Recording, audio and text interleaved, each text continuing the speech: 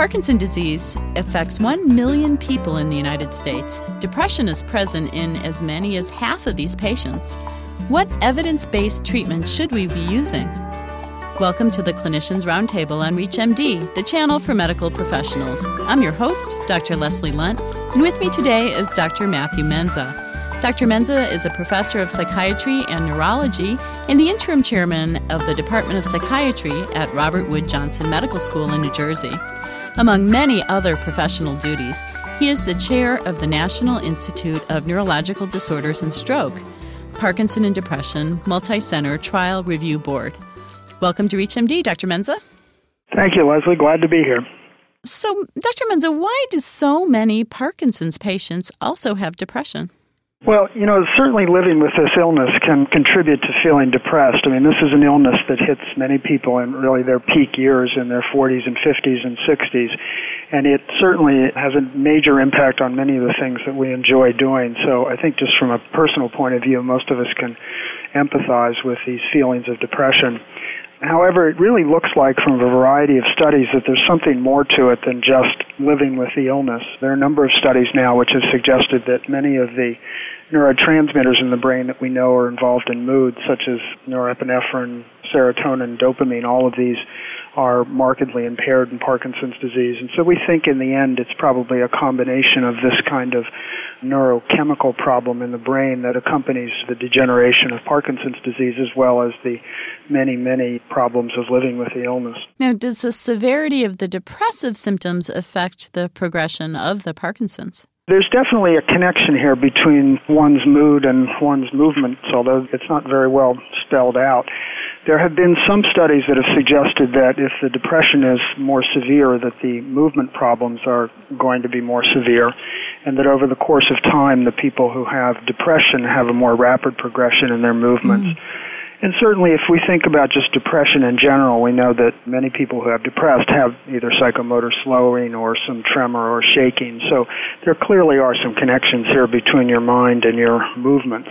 And kind of I don't know whether it's the converse, but I'm also thinking one of the treatments we often use for depression is to increase your movement and exercise. That's exactly right. So there very clearly are some connections. And, we certainly also encourage people with Parkinson's disease to exercise a lot, whether or not they have depression or not. It's one of the best treatments for keeping people more involved in life and vital. So that's a standard recommendation that we make to everyone, I guess everyone in general, whether they're depressed or not, and certainly everyone with Parkinson's disease. So in these patients that have both Parkinson's and depression, which is most troubling to them? Well, we have an interesting situation today in that we've gotten very good at treating the movements of Parkinson's disease, at least early on in the disorder. So for the first 4 or 5 years, people really aren't terribly troubled by their movement disorders because the treatments are so good. And certainly during that period, the people who have depression really are very much unhappy about it, complain quite a bit about having depression. And many of the studies that have actually looked at what has the biggest impact on quality of life have suggested that it's really the depression that has the biggest impact more than the movement problems. Again, that might be an artifact of the fact that early in the illness we have really good treatments for the movement disorders. There haven't really been those kinds of studies that have looked at people much later in the illness when the movement disorders are very much impacting their life. But certainly early in the disorder, which is, when many of us see Parkinson's disease, when people are still ambulatory and coming to our outpatient offices, the depression clearly is having a very major impact on their quality of life. But isn't depression difficult to diagnose in the context of Parkinson's? You've already mentioned psychomotor slowing. Some of the symptoms of Parkinson's are also depressive symptoms. Doesn't it get kind of muddy? Yeah, that's certainly what everybody thinks. And you're right. If you look at how we diagnose Parkinson's disease and how we diagnose depression, there's a tremendous amount of overlap. You have in Parkinson's disease, you have quite a bit of difficulty with sleep. You have a lot of psychomotor slowing, difficulty with concentration, energy. Your face doesn't look like it has much emotion. So most people make the assumption that it is difficult to diagnose. We found actually over many years of doing this that, as in many things, if you take a kind of a simple approach to this, it's actually not so difficult. And that is you basically ask people how they're feeling emotionally. And if you focus on things like just a subjective sense of depression, hopelessness, not really looking forward to the future, crying a lot, feeling like they're a burden to people. So if you focus really on those psychological issues, it usually is fairly straightforward when somebody's depressed, and they'll be willing to admit that. So in the end, I think for the vast majority of patients, it's really not very difficult. There may be some in the middle that take a bit more experience to tease out, but in general, I don't think most of us would have too many difficulties figuring this out. Given the fact that nearly half of Parkinson's patients do have depression, should we just screen everybody? Yeah, I don't think there's any question that that's true. Also, I think we have to realize against the background that for many years, depression in Parkinson's disease was very much under-recognized and under-treated. I think most people had the sense that it really wasn't all that important of an issue, but as these studies have begun to show that it really tremendously affects both the progression of the Parkinson's disease motor movements as well as quality of life, I think it's very clear now that we should be looking for it. You can screen fairly simply with a screener in your office, in your waiting room. I think most primary care physicians are now fairly familiar with doing this in most of their patients, and you can certainly do it in Parkinson's disease. And I've also found that many people with Parkinson's disease bring their caregivers or their spouse along with them to the appointment. So it's easy enough to ask the spouse what they think and if they've seen any of these problems that we typically associate with depression. Do you have a favorite screening instrument? There are a lot of them out there. Many people will use something like the PrimeMD or the Beck Depression Inventory. I think it really doesn't matter a whole lot if you have one that you're comfortable with and that you're using in your general patients. I think it would work perfectly well in Parkinson's disease. So I think it's more a matter of asking the question than really which one you use. You could actually sit down and make one up yourself, I think, fairly easily. If you're just joining us, you're listening to the Clinicians Roundtable on ReachMD, the channel for medical professionals. I'm Dr. Leslie Lunt, your host, and with me today is Robert Wood Johnson Department of Psychiatry professor, Dr. Matthew Menza. We are discussing coexisting Parkinson's disease and depression. Now, Matt, you've done a lot of work in this area. Tell us about your research. Right. We've been looking for quite a few years at the efficacy of a variety of treatments in Parkinson's disease. And it's actually surprising that despite how important depression seems to be to these people, there really have been very few well-done studies in the past. The field has gotten a bit of an impetus, largely from patients and patient advocates recently. They've gone to the National Institute of Health and made their opinions very clear that they need some answers on how to best treat these problems. The study that we just most recently published in the journal Neurology was one in which we took a group of people and randomized them to either nortriptyline, which is an older tricyclic antidepressant, paroxetine, which is an SSRI, and placebo, and followed those patients for up to 6 months. One of the interesting things about this study was that nortriptyline is a dual reuptake inhibitor, which affects both serotonin and norepinephrine, while paroxetine is a selective serotonin reuptake inhibitor. What we actually found, a bit surprisingly in this study, was that nortriptyline, the older drug, really did outperform paroxetine. It was pretty clear for not only depression, but for sleep and anxiety and quality of life.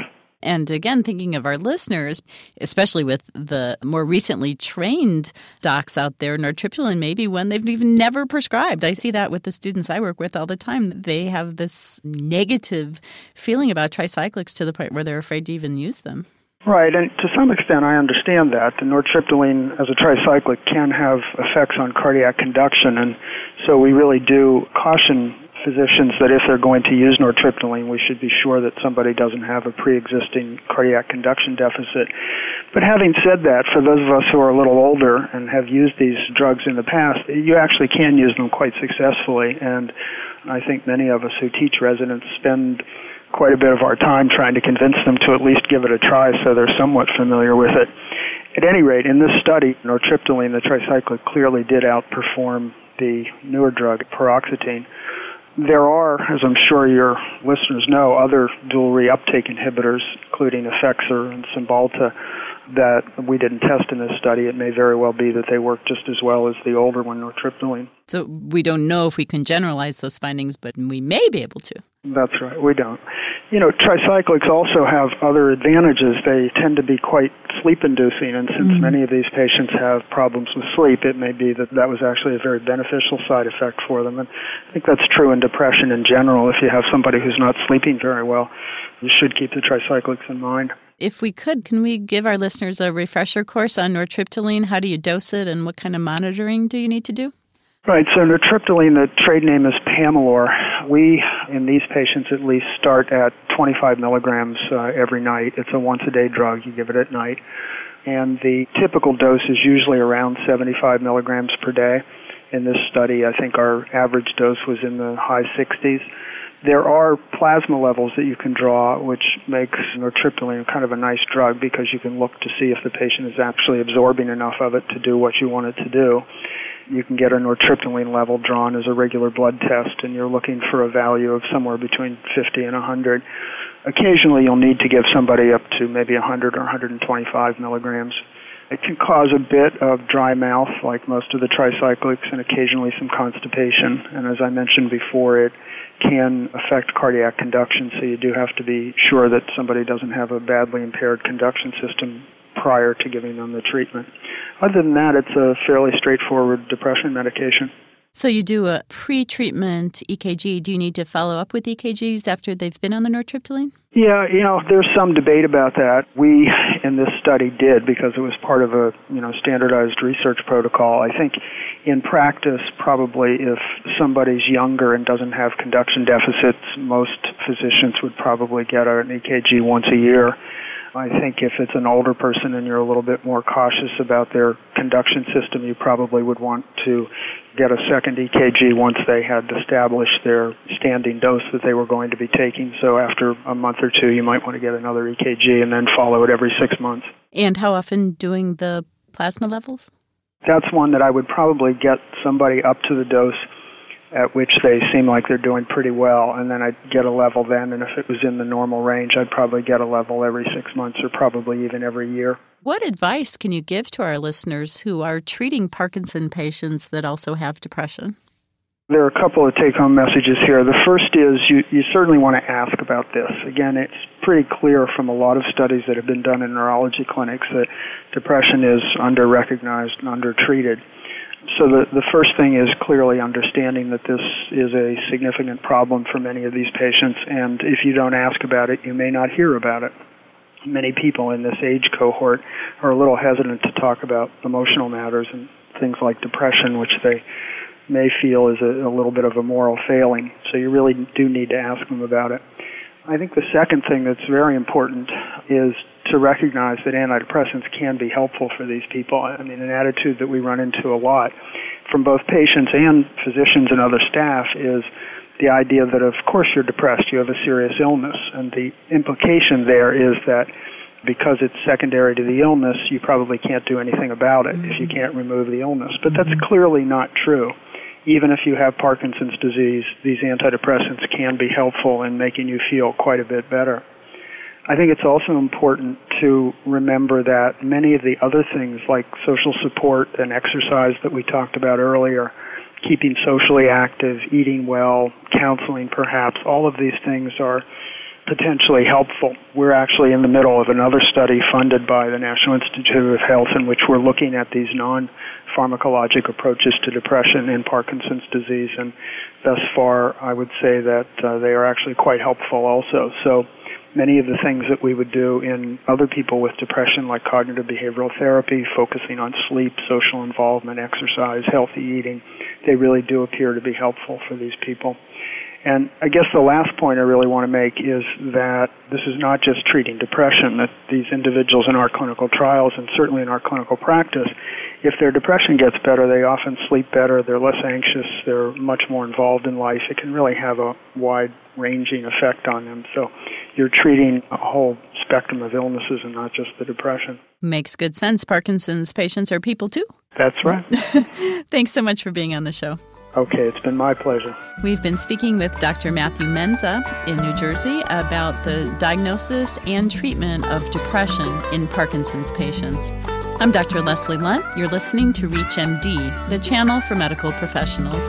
Please visit our website at reachmd.com, which features our entire library through on-demand podcasts. You may also call us toll-free with your comments, questions, and suggestions at 888-639-6157. Again, that's 888-639-6157. Thank you for listening.